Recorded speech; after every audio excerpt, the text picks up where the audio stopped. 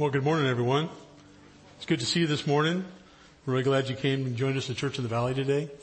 My name is Jeep Underwood, and we're going to, we just started a series last week called Family in Our Life Together.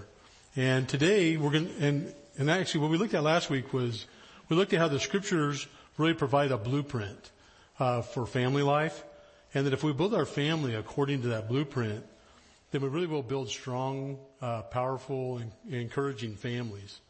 And we also saw that when we compare our family from where it's really at with God's ideal, there's a real gap. And that gap, the gap creates a real tension, and that God's grace really covers that tension, that God really cares about us. That Jesus often taught and he pointed to an ideal, but then he refused to condemn people for falling short, because the ideal is really what needs to be. And that even though the standard is really high, that his grace is really deeper. And that's something that was really helpful for us and perspective-wise as we really try to have better families. So today we're going to be looking at how to have good relationships, better relationships in our family. One of the ideals we looked at last week was just cooperation with each other. And if your family is normal, it's not always easy to get along and cooperate. It's just the nature of family life. And, cooperation is kind of a difficult thing to maintain. Especially, you think about our government officials. There's a little bit of non-cooperation going on right now in our country. Right now we're in the middle of the longest government shutdown in history. And the Congress and the President are just at an impasse. They just can't cooperate. And I don't want to get into that at all, but they're just at loggerheads right now. And so usually when I think of non-cooperation, Congress is the word that comes to my mind. And so, that's definitely where non-cooperation is in full bloom. But as I think about non-cooperation, there's a word that kind of stands out when I'm thinking about Congress, and that's the word filibuster. How many of you guys know much about what filibusters are? It should be, all right. You know what? Just trying to, it's a really interesting word. It's actually just, when someone in the Senate tries to block something they don't want to have happen, and they want to kind of get their own agenda across. That's kind of what's going on with the filibuster. And it really is an interesting word. It actually started out several hundred years ago as a different word, and the word was freebooter, which is even a weirder word, but it actually was meant, when pirates would take over ships. They would take over the ship, and then they would take all the loot off the ship, and they called them freebooters. So they would jump on there, and then they would just act like everything was free, and they would take it.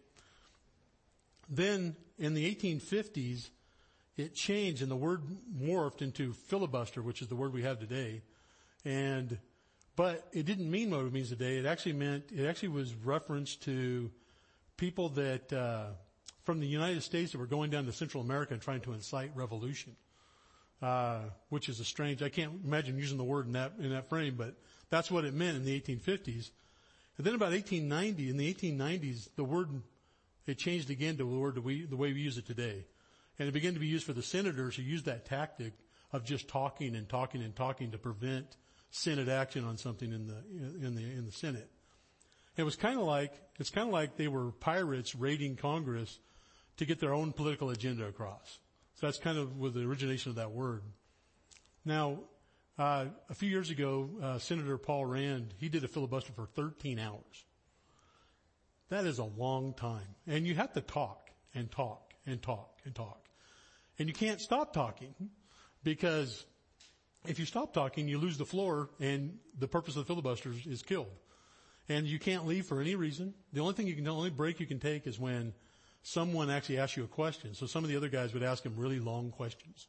And so he could just take a bit of a breather, and he's trying to eat. He's got like a candy bar. He's trying to eat real quick in the middle of words, and it got a little messy. But you can't leave for any reason. But and the purpose of doing that, with him, he was talking about the Patriot Act, and I'm not going to get into the politics there.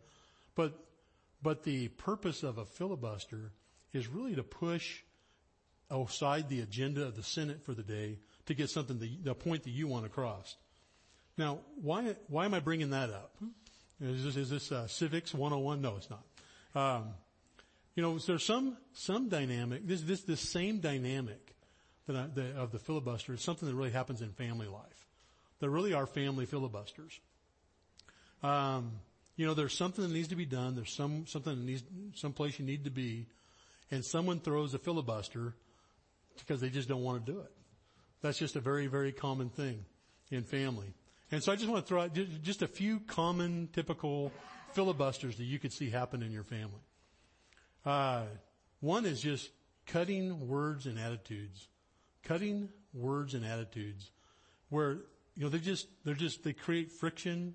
They create a major resistance to cooperation. People don't really want to cooperate that much, and it can really bring the gears of family life to a halt.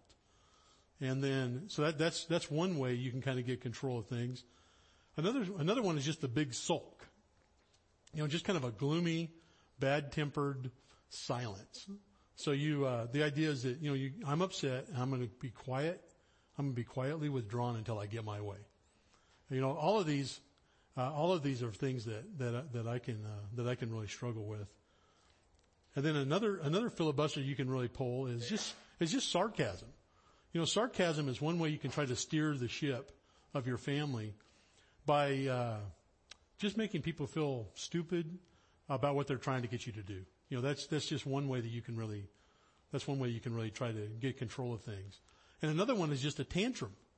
Now, thankfully, or hopefully, I should say, as adults, we don't give into this one too much, because nothing's more or less attractive than a full-grown man having a tantrum.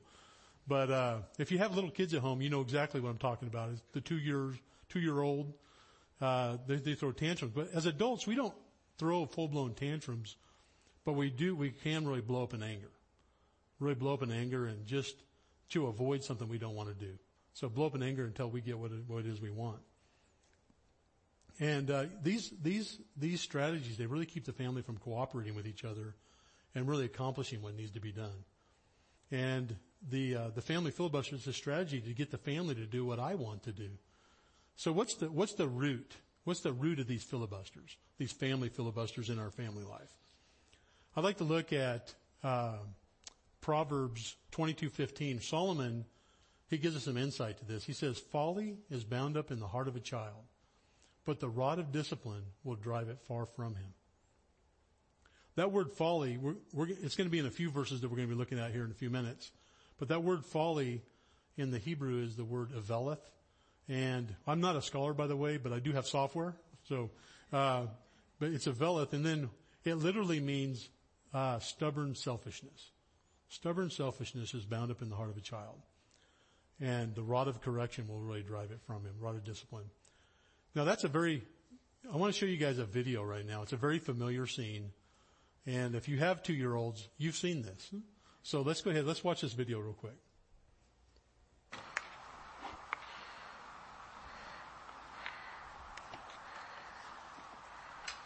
Car jogging. Yeah. Uh-oh. Who's good to stand up, Finn?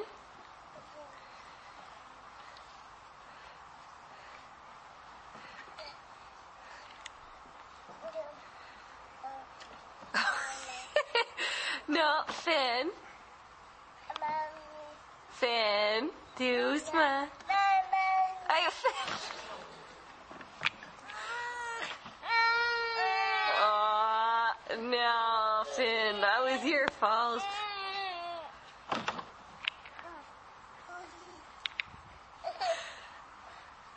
Go get it, Felix. Get it back. No, it's not yours. Finn, no. Finn. Feel it. Come on, Finn. Finn. Finn. Don't be a bully.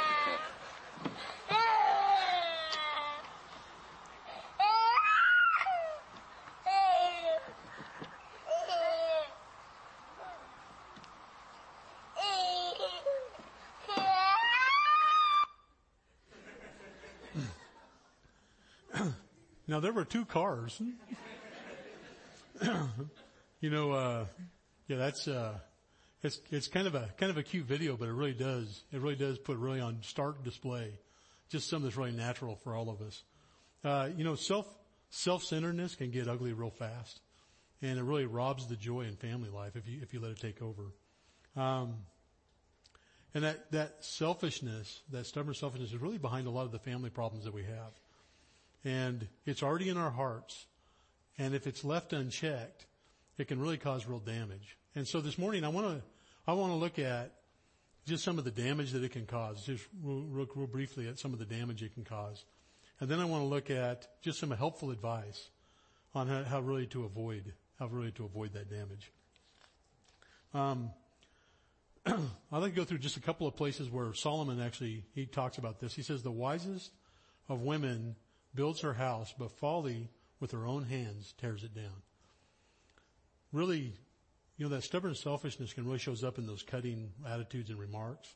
And those kind of remarks, they really hurt people and they really tear down people. They tear down your family. So that's something to really watch out for. There's some real damage that happens to your family, because of that. And then I'd like to look at Proverbs 17:12. It says, let a man meet a she-bear robbed of her cubs rather than a fool in his folly. Now the word fool here, it's the fool that's really given to laziness. The fool that's really given to laziness. And in fact, everything easy is what they want. That's what they really, really want, is everything to be easy. And so, sarcasm is actually something that can really grow out of laziness. It can be like, it's easier to really poke holes in someone's logic than to really find a way to help them. And just try to prevent them from really moving forward with what they want to do. So you kind of like poke holes in their logic. And also, if you use sarcasm with kids, it's really confusing to them because they take everything literally. So you say something that's kind of, you mean it, you don't really mean it, but just kind of an edge to it, but they take it literally and it can really hurt them. In your marriages, your wife and your husband, they get it. And it can really drive a lot of animosity in your relationship. So you really want to watch out for sarcasm. It really throws up a wall between you and other people. And it can cause real damage in your family dynamic. And then Proverbs 19:3, Solomon says, when a man's folly brings his way to ruin, his heart rages against the Lord. One of the fastest ways to ruin your life is just to fully give in to that stubborn selfishness. And it really will take you, the end result, the destination you head to is one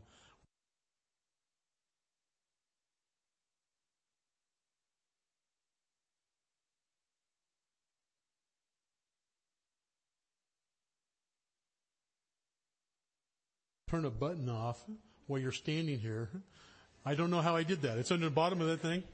So, did you guys see me do anything acrobatic? I'm trying to figure out how I got that switch, but sorry guys.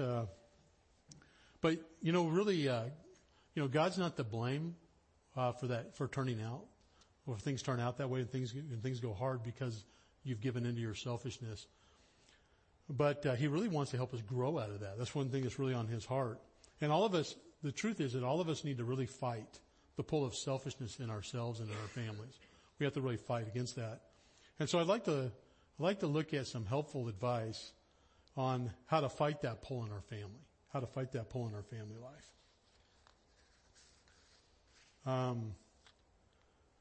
With our last week we looked at a snapshot of what Paul and Peter said was God's ideal for the family. In fact, on the screen here in just a minute, you'll see kind of a summary of that. Okay, good. We looked at husbands, love your wives and be considerate to them. Really take care of them, really love them. And then wives, submit yourselves to your husband, really respect them and follow them. And then children, obey your parents and really pay attention to what it is they've told you to do and really put it into practice. And then fathers, don't exasperate your children so that they really get discouraged. They can't meet your standard, and so they get really discouraged. When you look at that list, it's really a picture. It's a strong picture of cooperation and of good relationships. And one thing you also see there is just a complete absence of family filibusters. You see a complete absence of that. You see people that are really working together and really caring about each other. But how do you get there? How do you get there? Well, there's a few places in the scriptures where this list is. One of those places is in Ephesians chapters 5 and 6. And what you find is that these these statements are really specific applications for husbands, wives, and kids out of a general principle that's really for all of us. And you find that right before this list starts in Ephesians 5 is Ephesians 5:21. It says, submit to one another out of reverence for Christ. Submit to one another out of reverence for Christ. Everyone is to submit to everyone in your family. That's what this is saying. And to really look for ways that they can really help each other with what really concerns them. And just a dedication to really use your time and your energy and your resources to really help them with what it is that concerns them. And it says do this out of reverence for Christ. It says not out of reverence for each other, but out of reverence for Christ and what Jesus really did for you and really did for us. Because that is what Jesus really did for us. One thing that Jesus did with his disciples and for us, he says, he really put us before himself. He put us before himself, and he put them before himself. You see that in John chapter 13 when it says that Jesus, realizing that all authority and power were his, he washed the disciples' feet. And then he set the example. So he set the example of that. And the example he set was that, the more power you have, the more resources you have, the more you can really help. The more resources and power that you have is the more you can really help. And so connecting to Jesus' kindness toward us really helps us to really pass that on to our families. So connecting to Jesus' kindness, it really helps us really pass that on to our families. When a family is following Jesus in that example and really submitting to one another, one thing they're communicating to each other is, I'm here for you. I'm here for you, and I'm here to use whatever I have for your benefit. I'm here for you, and I'm here to use whatever I have for your benefit. Now that's a very powerful family dynamic. In fact, just think of what that impact that dynamic would have in your family right now. It's just if each person more and more were really looking to just say, I'm here for you, and I'm willing to put anything I have to help you, what impact that would have on your family. In fact, what impact would that have on your company? Just think about the teams you're on at work. Just think about what it'd be like if everyone just had that attitude. Just think about maybe just groups of friends that you have or the neighborhood you live in. That's just a very powerful relational dynamic that Paul's talking about. And he specifically applies it to family and like what it looks like in family. And that relational dynamic is really at the heart of cooperation. That's really what it is. And Andy Stanley, he looks at this concept and he offers up a question that I want to share with you guys today. And that question is just very helpful. It's a question that if everyone in your family would ask that question, the family dynamic would really change. And the question is simply this: what can I do to help? What can I do to help? If you're a parent and your kids came up and asked you, hey, what can I do to help? After you woke up and came back, they brought you back to consciousness, you would be totally blown away by that. Just, kids, what can I do to help? And if you ask your kids that question, hey guys, what can I do to help? It really helps them understand that you really care about them and what their concerns are. And it also just helps conversations with them from going negative all the time. You're not always just correcting them. You're actually finding ways to really help them with what it is they're concerned with. And then if you ask your husbands that question, what can I do to help? Then what you're communicating to them is that you really understand that he's carrying a load of responsibility. And you're saying, what can I take off of your shoulders so that you can really do what it is you need to do? It pulls people together. And then husbands, if you were to ask this question of your wife, it really opens the door for communication. It really opens the door for communication. It opens the door so that what you're communicating is that you're really willing to use the resources and the time and the energy that you have to really help her with the things that really concern her. And that's just a very, very powerful, powerful thing. And asking that question, but when you ask that question, there's something about when you go, what can I do to help? There's a fear that comes with that. Some of those fears would be, well, what if someone takes advantage of me? Or maybe a fear would just be, someone might ask me to do what I don't want to do. You know, that's a very common, when I ask that question, anytime I ask that question, there's that fear with me is, man, what if they ask me something I don't want to do? Like, honey, could you wash the dishes? You know, that's one of those things that gets real when you're like, hey, can I help around here? Yeah, could you, wash the car and mow the lawn and wash the dishes? Well, I didn't know it could be that specific. I was going to be, I was thinking more of a general feeling I was conveying there. But you know, it makes all the difference, when you do that. But what it does is it puts the pressure right on the point that we're talking about today. It's that selfishness. Having what I want. When you ask that question, it puts you right where you need to be to address the problem. And that the problem of stubborn selfishness and having what you want. And then,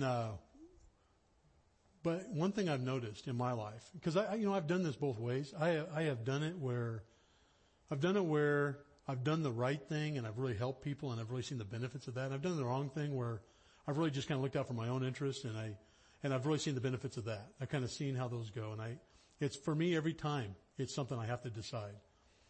But when you decide, to really face that fear of doing what you don't want to do, what I found is there's usually an opportunity to make a real difference. There's usually an opportunity to make a real difference in someone's life. You know, several years ago, Patrick, when Patrick was, my oldest son, he was 12 years old. He was in 7th grade. And I can't believe I have to say several years ago for that, but it doesn't seem like it. But he was in 7th grade and they do something every year. It's a group project and it's building a castle. They had to build a castle from scratch. So all my kids have built castles and they all had different mindsets on how to do that. Well, with Patrick, you know, he decided he wanted to make it out of wood. His group got together and they had these ideas. Some of these ideas were like, wow, I don't think that's physically possible.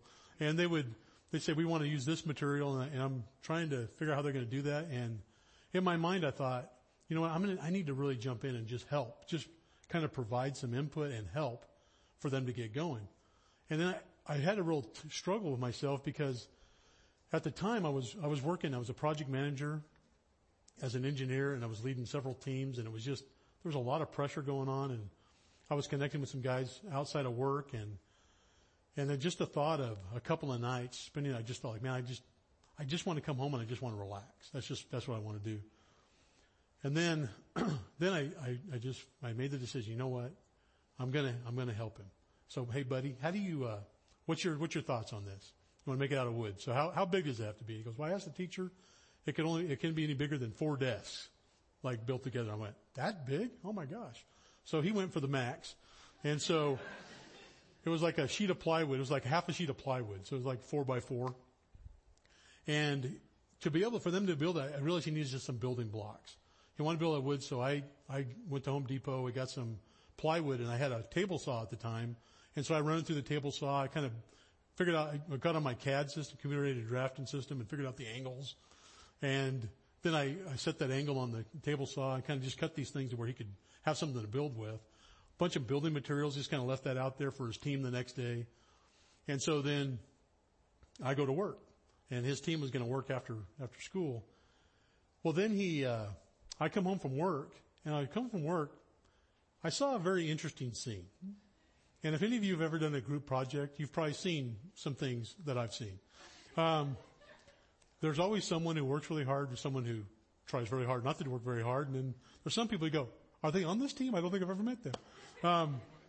So anyway, I come home, and just several things I noticed right off the bat. One I noticed is that Patrick was building a castle. And it was like we had this work table set up and he was building this castle. And I looked over and I saw another guy, some kids I hadn't met before, saw a kid walking on a retaining wall, balancing, doing this. And I'm like, I'm wondering how that really helps with the project. And then, as I walk up, I realize someone's in our garage. I'm like, what's he doing in our garage? He's like rummaging around. Later on, actually, like the next day, he grabbed a skateboard out of our garage and fell down in our front yard and broke his tooth. So like, there's a lot of danger to not sticking with the program and helping the group. So then, I see this, I come in and I go, buddy, how you doing? He goes, I'm doing good. All right. Hey, are these the only guys helping you? He goes, well, no, there's a couple guys in the house. I went, they're in the house? Okay. So then I walked in the house and, I go in the house and there's two guys playing video games. And so I walked up and I just kind of tapped the couch a little bit and they looked up at me. They looked at me like, kind of, and all of a sudden, it's someone tall and old. And I just said, hey, guys, are you guys supposed to be building a castle? I think they're building a castle out in the front yard. I bet you guys could help them if you wanted to. Yeah, we were, Patrick gave us a break. Went, okay, Patrick gave us a break. And so, anyway, so then they really saw Patrick as the de facto leader. So, as I told them, hey guys, you go out there and help. So they go out there to start helping. And eventually, they did finish that. After a couple of days, they actually finished that castle. And we carried it in, and as we carried it in, we had to turn it sideways to get it through the door because it was so huge. So, one thing as Patrick and I talked about that, it opened up some real opportunities for me to share some things and talk with him about some things. One thing is one opportunity it gave me an opportunity to catch him doing something right. He was working on that castle even when no one else was. So I called that out. And I told him, buddy, you know what? You did really well. I'm proud of you. You were the one. You were working. And that's what you do. In fact, if you want to grow to be a leader, you really have to be the one who does what needs to be done, and you're the one who sets the pace. And then I also just helped him learn some things about being a member of a team. I said, buddy, how did you feel when no one showed up? And he said, well, not so good. And I said, well, buddy, you always want to be a guy on the team that's the one pulling his weight and setting the pace. And then one thing I was just able to really communicate with him is just how he could really affect how things turned out. He can actually work at something and really affect how it turns out. He can make a difference.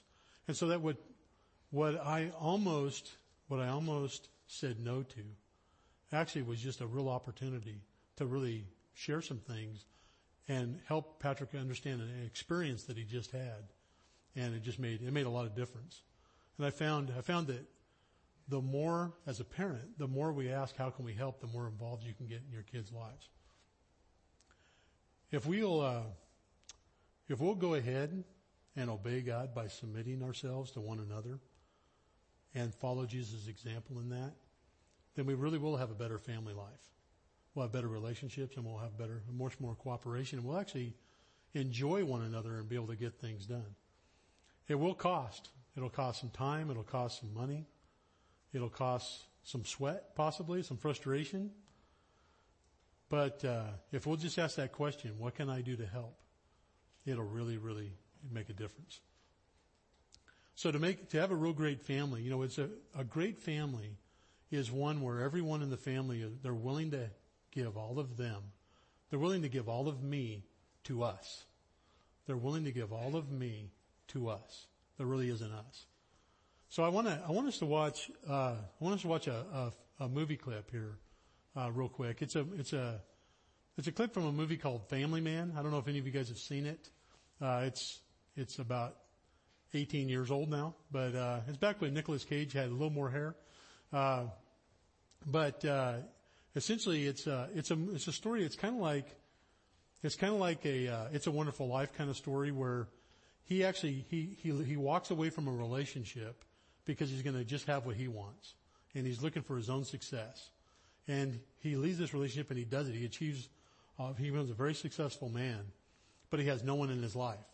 And so then there's a person that shows up and he says, "I'm going to show you what it'd be like if you actually had not said no to that relationship and saw how it all turned out."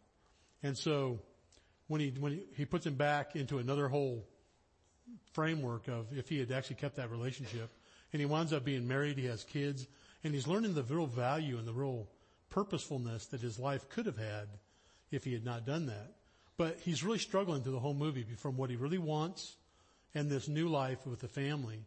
And he wants to take his whole family, he wants to move them to the city so that he can get the same success that he used to have. And so this whole movie, he's like been pulling them to what he really wants to do. And so I'd like you just to watch this clip and watch his wife and her response to the fact that he wants to move the family.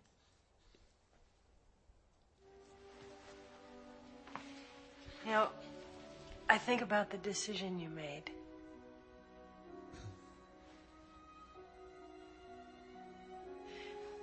Maybe I was being naive, but I believed that we would grow old together in this house. That we'd spend holidays here and have our grandchildren come visit us here. I had this image of us, all gray and wrinkly, and me working in the garden and you repainting the deck.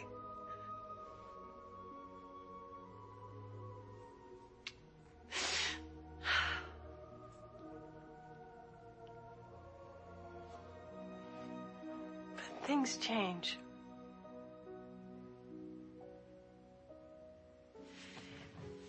If you need this, Jack, if you really need this, I will take these kids from a life they love, and I'll take myself from the only home we've ever shared together, and I'll move wherever you need to go. I'll do that because I love you. I love you, and that's more important to me than our address.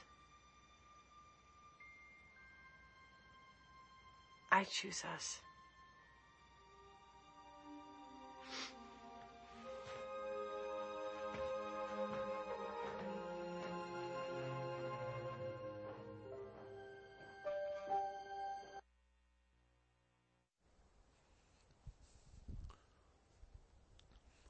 A family that says, I choose us, is a family that we all want to be a part of. And this is by submitting ourselves to one another and really asking, how can I help? Really does put us into that arena. You know, as I close this morning, you know, family filibusters really come from this wrong thought. This wrong thought is this: if I can just get everyone to do what I want to do, then I'll be happy. If I could just get everyone to do what I want to do, then I'll be happy. And the answer is no, it won't. In fact, actually it leads to a lack of cooperation and really all the damage that we talked about earlier. It leads to a lot of damage. But happiness in our family comes from this submitting ourselves to one another, and everyone in the family really leveraging their time and their talent and their treasure for the sake of everyone else, really being an us. So this week, let's move away from the family filibusters, and let's ask that question to one another. What can I do to help? So with that, I'd like to ask the band to go ahead and come back up as I go through some next steps. And if you haven't finished filling out your connection card, you can go ahead and do that. You know, maybe for you, a next step today is just to identify ways that you're causing family filibusters. Maybe you never saw them that way. Maybe for you, the next step is just connecting to God's kindness towards you and really pass it on to your family. And just really ask that question. What can I do to help? And maybe God's really brought something else to your mind today as you're listening. I'd really encourage you to take action on that. So with that, let me pray and we'll get back to the service. God, I just thank you for what you do in our lives, and just thank you for the way that you have really moved and leveraged your resources for us. And God, I just pray that you'd really enable us to love one another, submit to one another, and really help us develop the families that you really truly want us to have. In Jesus' name, amen.